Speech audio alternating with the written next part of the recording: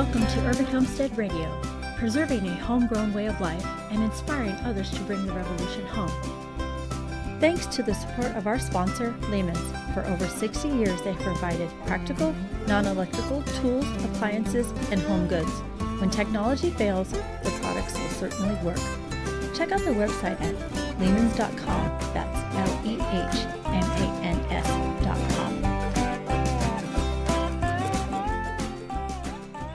Hi, homesteaders. Welcome to another episode of our podcast. And today I have the pleasure of interviewing Kelly Tatum. I first met Kelly at Metabolic Studio, which was about a week ago.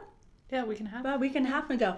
A little story behind that. I wasn't going to stay at Metabolic because it's like a 5 to 9 sort of thing, and I got there early. But I was super intrigued by the topic because I had met her when we were having the potluck. And so I stayed, and I'm really glad I did because she brought up a really interesting discussion, which I had been thinking about for quite some time. It's about love and what it has to do with climate change. But before I go on and on about that and that topic, I would like to introduce Kelly, and I'd like to have you tell us a little bit more about yourself. Yeah, thank you so much for having me. Yay. Yeah, so nice to meet you there. Mm-hmm. I started this philosophy club through Extinction Rebellion, which is a climate protest group. And I've been working with them for almost 2 months now. And I noticed that as amazing as the things we were doing with direct action, that I wanted to be more involved with the regenerative culture. And particularly decolonizing and dismantling minds and thoughts, because we're out there in the world attempting to dismantle the current systems that don't work, that are broken, and yet we're doing so with essentially thought patterns and beliefs that have been socialized by these systems. Mm-hmm. So I wanted to dig in, and that's something I've always done in my work, is attempted to take a step back and look at why I do the things I do, which is how I really came to these conclusions about love. Was a lot of heartbreak or ego break, as I prefer to see it, because I think that, heartbreak is something that we do to ourselves. Mm-hmm. And it's, all tied in with the ego, which is something we'll get into in terms of the ideologies of romantic love. But yeah, for me, that was how I got to this place, was always taking a step back and asking, why do I believe what I believe? How did it get me to this place? And why do I do the things I do? Yeah, so it was fascinating. Like I said, I had to stay, and I'm glad I did. So, because your talk was called What's Love and Climate Change Got to Do with It? Mm-hmm. And I just and you had a little paper with quotes, and I was like, I have to stay and hear this woman's talk and the discussion. And I'm glad I did, because it was like, oh, wow. And I think I told you I had read Wendell Berry's The Unsettling of America when I was a teen. And so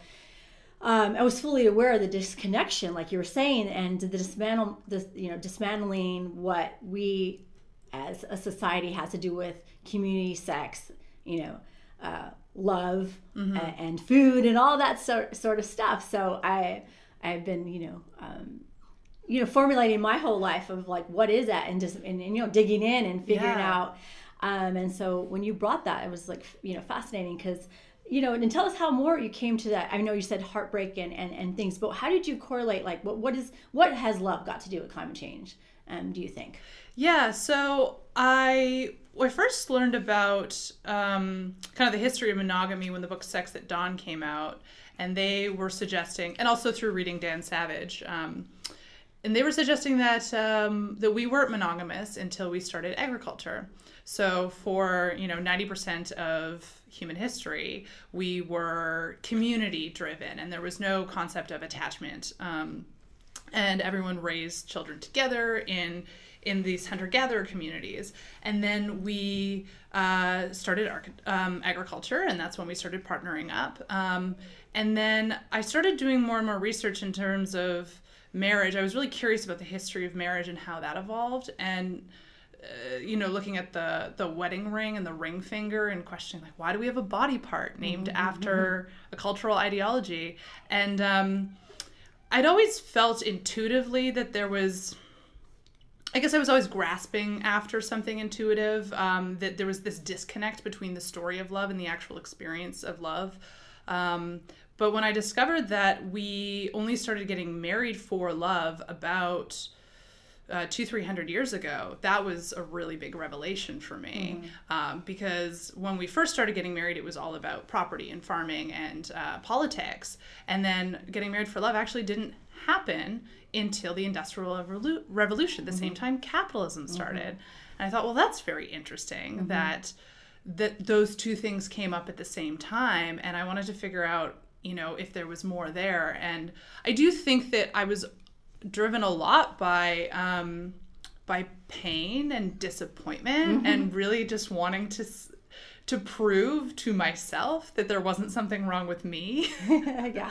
Like I said, I think we had that conversation right before the podcast. It was just like, recording. It was, we had a,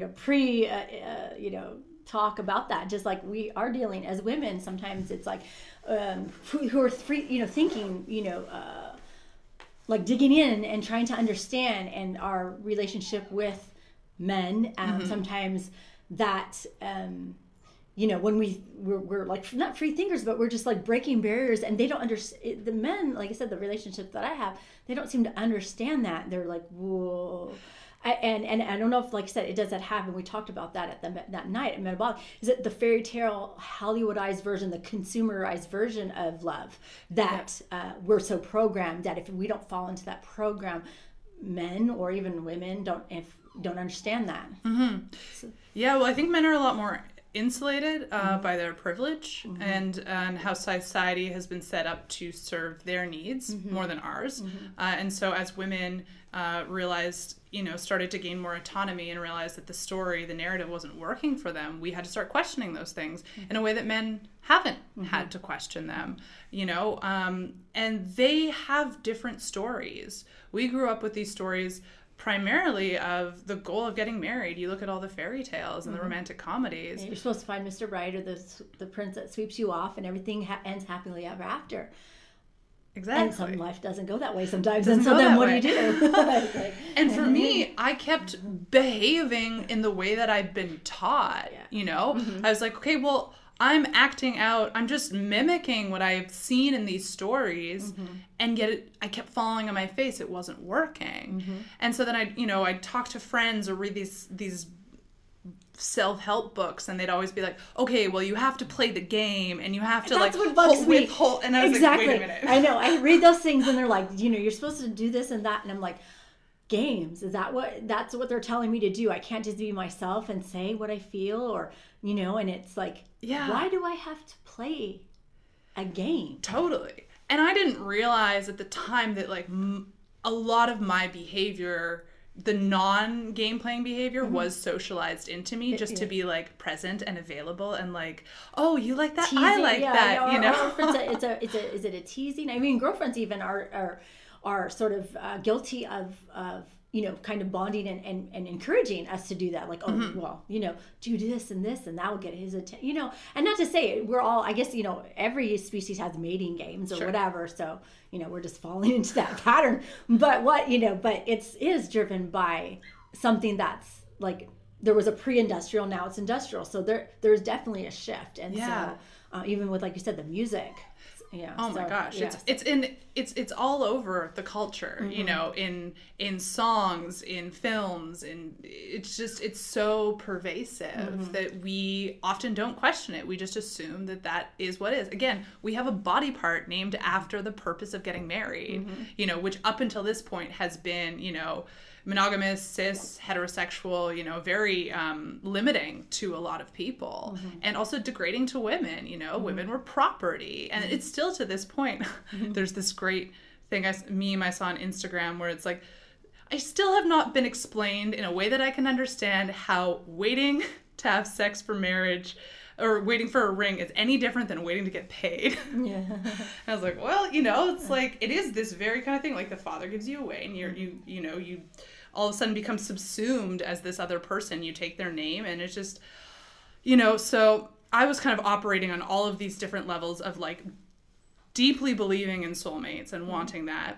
And then also being deeply suspicious of this culture that suggests that that I should want that. And well, marriage is a business now. That's what it's not. Like, let's say we simplified marriage back to the days and we're just like, the father gave you away at a cute little church and stuff, and it's like, okay, that's sweet, but now it's like they're even to the point where it's like, I had the biggest wedding and I spent the amount of dollars. I'm just like, marriage is okay, great, but it's just like, it's not, you don't go to church on Sunday and have your family and friends and just like, little sweet little thing.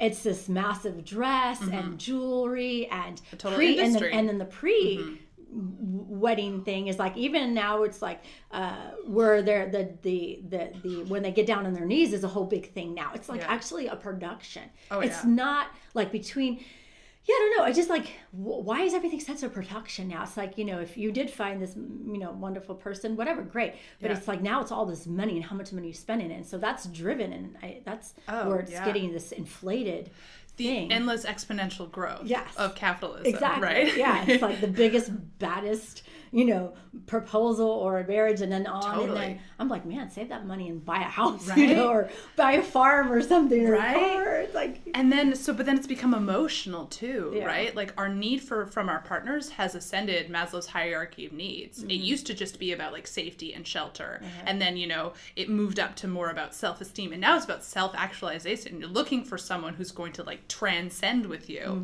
And not that there's anything wrong with that. No. It's beautiful. But the way in which that we've kind of shaped that story suggests that someone else can give you that fulfillment, which is the whole myth of capitalism, that you can fulfill yourself with products and purchases and just, grow, money, greed. Right, greed. So let's say, like you said at the top, it is so if you don't get that love, you feel bad, so you buy stuff. So it's a vicious cycle. So you don't find this fairy tale love, so you buy stuff to make you feel better. And then if you do find that love, you buy stuff to make you're the biggest thing. So it is consumer driven, and has a lot to do, like you said, with kind of put a finger on like, what is that? The consumerism to climate change. Kind of give me a sort of a right. What is it? Well, I mean, they're both models based on scarcity, and that to achieve something outside of yourself makes you whole. Because we all have this gaping void inside of us, that's just part of the human experience of just feeling kind of empty, and like we need to gain our worth from something. And so this scarcity model of this other person can completely, so I must seek and fulfill that. And when we're seeking externally and fulfilling that place from an external place, we're numbing ourselves. And so we become less attuned to the realities of the world. I mean, we move so far away from how we should be living, how it's sustainable. And I think a great deal has to do with that. It's just this focus of this chasing of the marriage, the perfect house, the perfect job, the car, the outfits, the vacations, the technology, this endless filling. And it's gobbling. You're gobbling up resources. It's not just a love between a person or a partner. It's also a consuming of resources. I mean, the mass amount of things. It's not just like a simple wedding where you go, like I said, to the corner around the church, your community church and get married. It's these big productions. And I'm you handed out a paper, and it says one of my things is love is not a spark, and I find that it's not magic, and we're all looking for, I think, that the Hollywoodized version and the music version of this perfect love, and things aren't perfect. Things are hard. Yeah. And in this culture where we're getting, we're have AC, we're in nice homes. We're out of the elements. We have our food at 24/7. We have everything at 24/7. What do you think that does to people and like love? Oh, that's an interesting question. Yeah. Well, because that's what we're seeking, is that magic, right? And I think when you have everything at your fingertips, like say Tinder, endless options. Not to speak to the quality of the options, but you lose interest in what's in front of you. Food waste is one of the biggest, it's this huge problem, detrimentally bad for the planet. And yet, you can open your refrigerator and look inside and go like, I'd rather have the, Thai food or whatever. So you order something up and then the food goes bad. And it's like, that is because we can, because we have more, many of us have more money than we need. So we don't have to think in terms of like, okay, what is doable? How do I use up everything? How do I make this work with what I have? Yeah. It's like, oh no, I'm just going to go there and seek, because it's this myth of like, you deserve it, treat yourself, which those things only came up because we were overworking ourselves for this capitalist machine. And it's the same thing with love. We'd spoken briefly before we started recording about how people don't seem to want to do the work, or they don't want to put in the time, because why would you, when there's all these other options out there? And it's been proven, like, psychologically, the more options we have, the less happy we are. And you can actually look at cultures that had arranged marriages, so those kind of like political farming land marriages. When the culture switched to love marriages, the divorce rate always goes up. Yeah. So when we're getting married based on our emotions and our emotional needs, we're less likely to succeed in love. So I'm glad you brought that up, because I totally agree with that, because for me, in my relationships with people or men, it has been more of, I don't know if I do like them or love them, but it's more of like, I think we'd make a great pair, and let's just go on this amazing journey together and do cool stuff and things like that. I'll be, we're friends, and I think let's just, and then with that farming mentality that I have, or the regenerative or the sustainable things, it's like, you think of the bigger picture, so when I was saying right before that, it's like, I remember when I was watching a movie I think came out about 20 years ago. It was called Love Comes Softly. Basically, it was about a farming-based love that turned into, it was because of survival, this happened, and then it turned into love. So it's that sort of mentality. Yeah. It's like, if you love doesn't always, like I said, love is patient, love is kind, love comes softly. It's not this spark, this infatuation. I think that infatuation, or that self-gratification of love is that. And so that's what my take of love is. And, and it is hard to, when I try to bring it up to men, or like, hey, and they're just like, I don't kind of get you. You're not hounding me over the head. You're not this typical female who wants this and demands this of me and is like kind and thing. And I'm like, well, you're, like, what's wrong with kind? But there is, and I won't say what I said to one of them, but I was just like, okay, so then I have to be, and he was just like, whatever. But it is, so what, that's that love that is self-gratification, and that, that takes us away from, it almost takes us away from the land and grounding. Yeah. Absolutely. Tell us about that. What do you think? Well, I mean, I personally believe that love is the underlying reality of all things. It is, yeah. I think that's what's there underneath everything. And then there's all these stories we build around love, and all these other emotions that we experience that we call love. I don't think love is an emotion. I think it's just the base reality. And so when we story love as if it is magic, as if we can fulfill ourselves externally, then that's when things like the chemistry comes. That's when the rush comes. And we talk, you can hear about this in every love song. Love is crazy. Yeah. Like you fall in love. Right. There's no sort of language to suggest that love might be a choice. That's something that you work towards.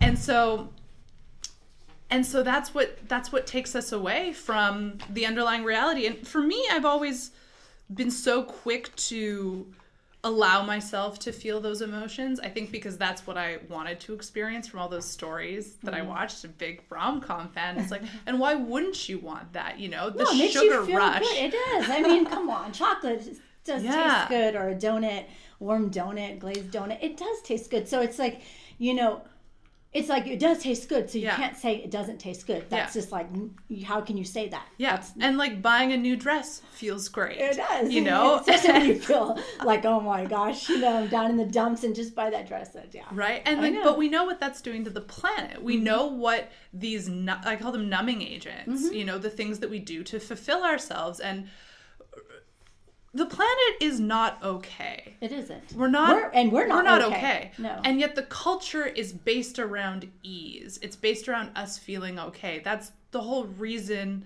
One of the big reasons why we're in so much trouble is because we've just suppressed all of the discomfort with external things. And I think love, as it's storied, romance, is part of that. I think the romance that you have that it's not love, because No. like I said, It's Greeks love. have a different. Greeks have very forms of love, and we have one word for love, and it's the romanticized fairy tale love. I Exactly. think we have to, like I said, we can't just say love, because love is good, great. Love is the thing. amazing. It's the most important. It's Exactly. the only real so, thing. So yeah, and then we had that talk about there has to be another word for it's like it's not really love. It's not. No, purest it's form. separate. It's Exactly. totally separate. And this Yeah. is where language traps us. Because when we talk about love stories, you almost automatically think of a romantic love story instead of the infinite number of other love stories there could be. But if you type in love story on the internet, you know what's going to come up. It's going to be Romeo and Juliet. It's going to be... But that was you brought that up. It wasn't a love story. It was a tragedy. Yeah. So that was supposed to be a warning of like, don't do this. This is what will happen. It's troublesome. that's brought up as the greatest love. Is that like the greatest love story? I guess it would be. What is I don't the know. greatest love story that our generation has been told? The greatest love. I mean, is it like the Disney version of it? I guess. I think until a couple of years ago we'd say Brangelina. But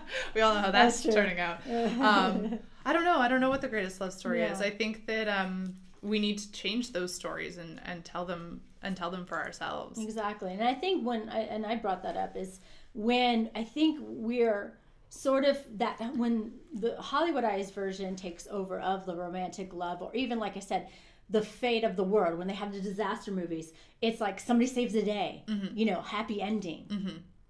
So are they numbing us to like, okay, so if we're in a Hollywood movie, this is, so everything will end up okay because something will save us, somebody will save us. Sure. So do you think it's playing on our mind to, like I said, numb us and we just wait around and buy stuff until something saves us?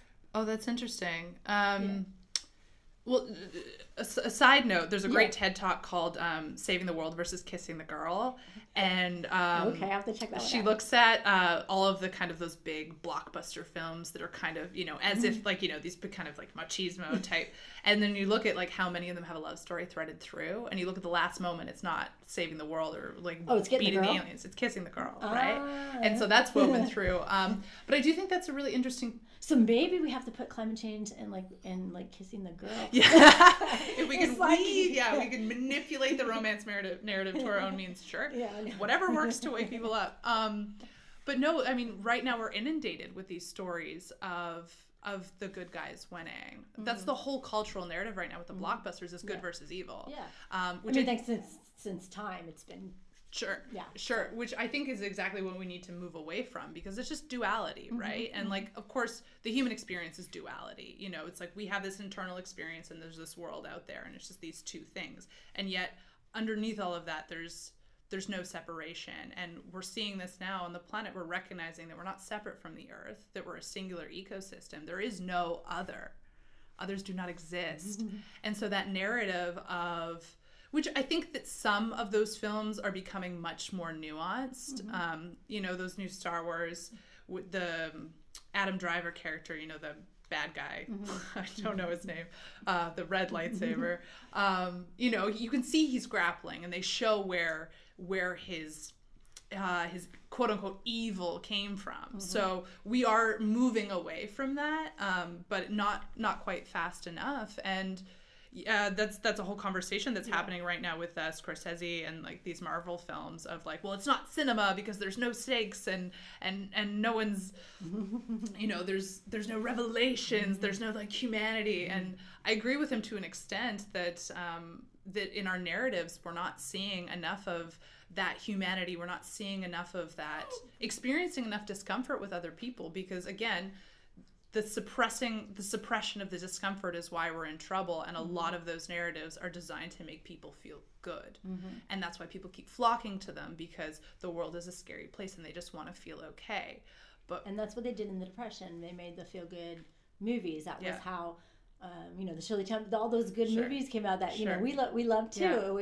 It was because it was a scary place, and so Hollywood, and I mean there is to be said that to make people feel good, and I think that's a wonderful thing. Of course.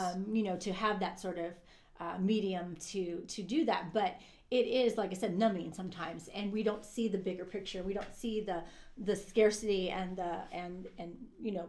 what's going to happen, and when you're, and like I said, it's I think because what things are so far away, things are just, we're not up close and personal with climate change, I think, because we're just so buffered. Well, humans aren't wired to react to slow moving threats.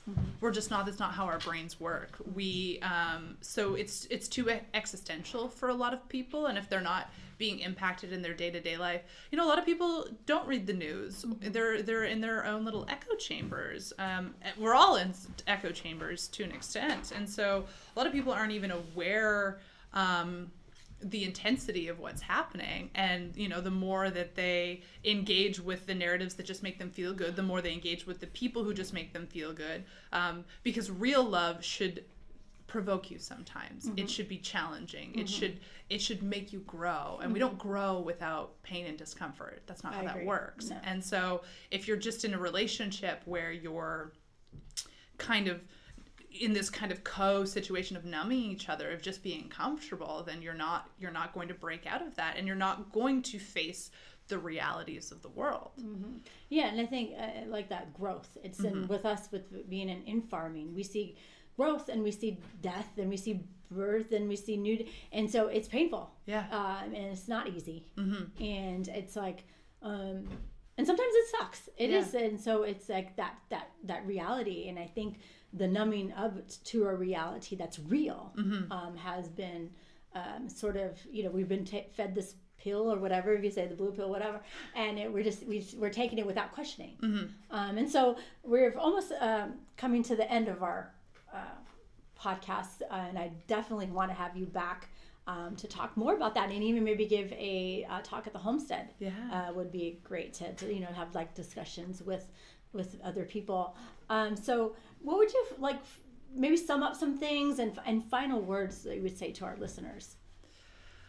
I would say that the time has come for us all to take a step back and question everything we believe to be true, even the things that we think serve us, that we think benefit us, and really see if we can recenter it around the health of the planet, and what is going to be sustainable, and what is going to be community driven, and what is going to give us a chance to make it through what we're facing, with love and with compassion.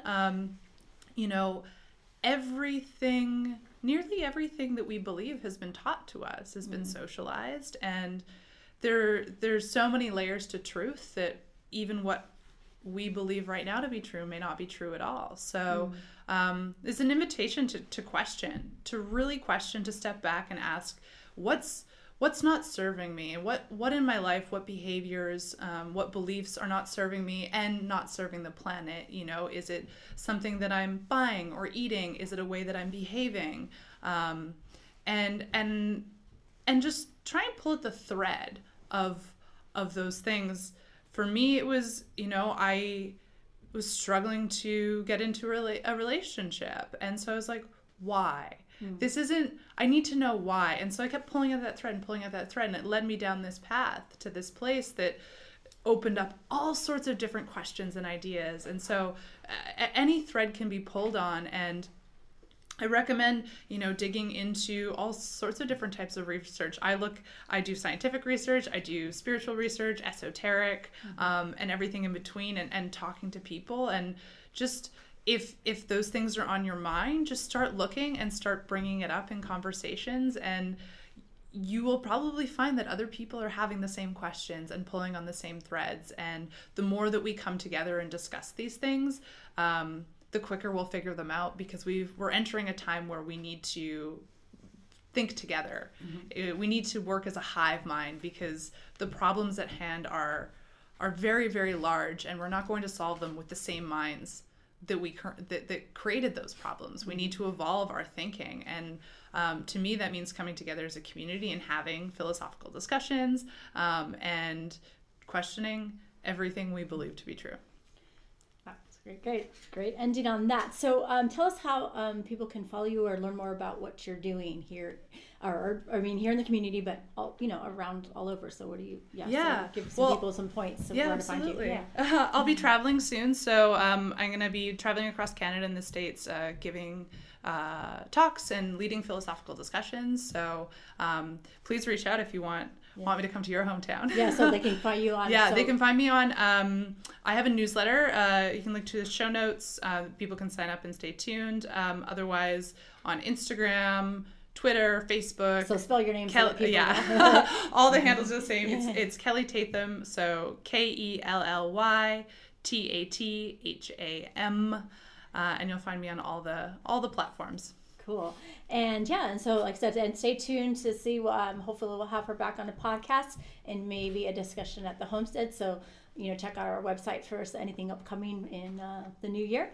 And thank you again for tuning in, and thank you again, Kelly, for having this discussion. I think it's important, like I said, to pull up the string and just dig and uncover and unearth like what we have been taught as a society, and especially now in this modern society, and what we can do about it so that we can have a future. So really appreciate you sharing your journey with us, because like I said, it started with your personal journey, and now you're sharing, and then definitely got me involved, and here we are today. So thank you again, and we hope to have you back. Thank you so much for having me.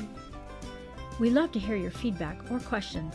Visit us at urbanhomestead.org to check out what's happening on the homestead. Follow us on Facebook, Twitter, Instagram, and YouTube. And until next time, keep on growing.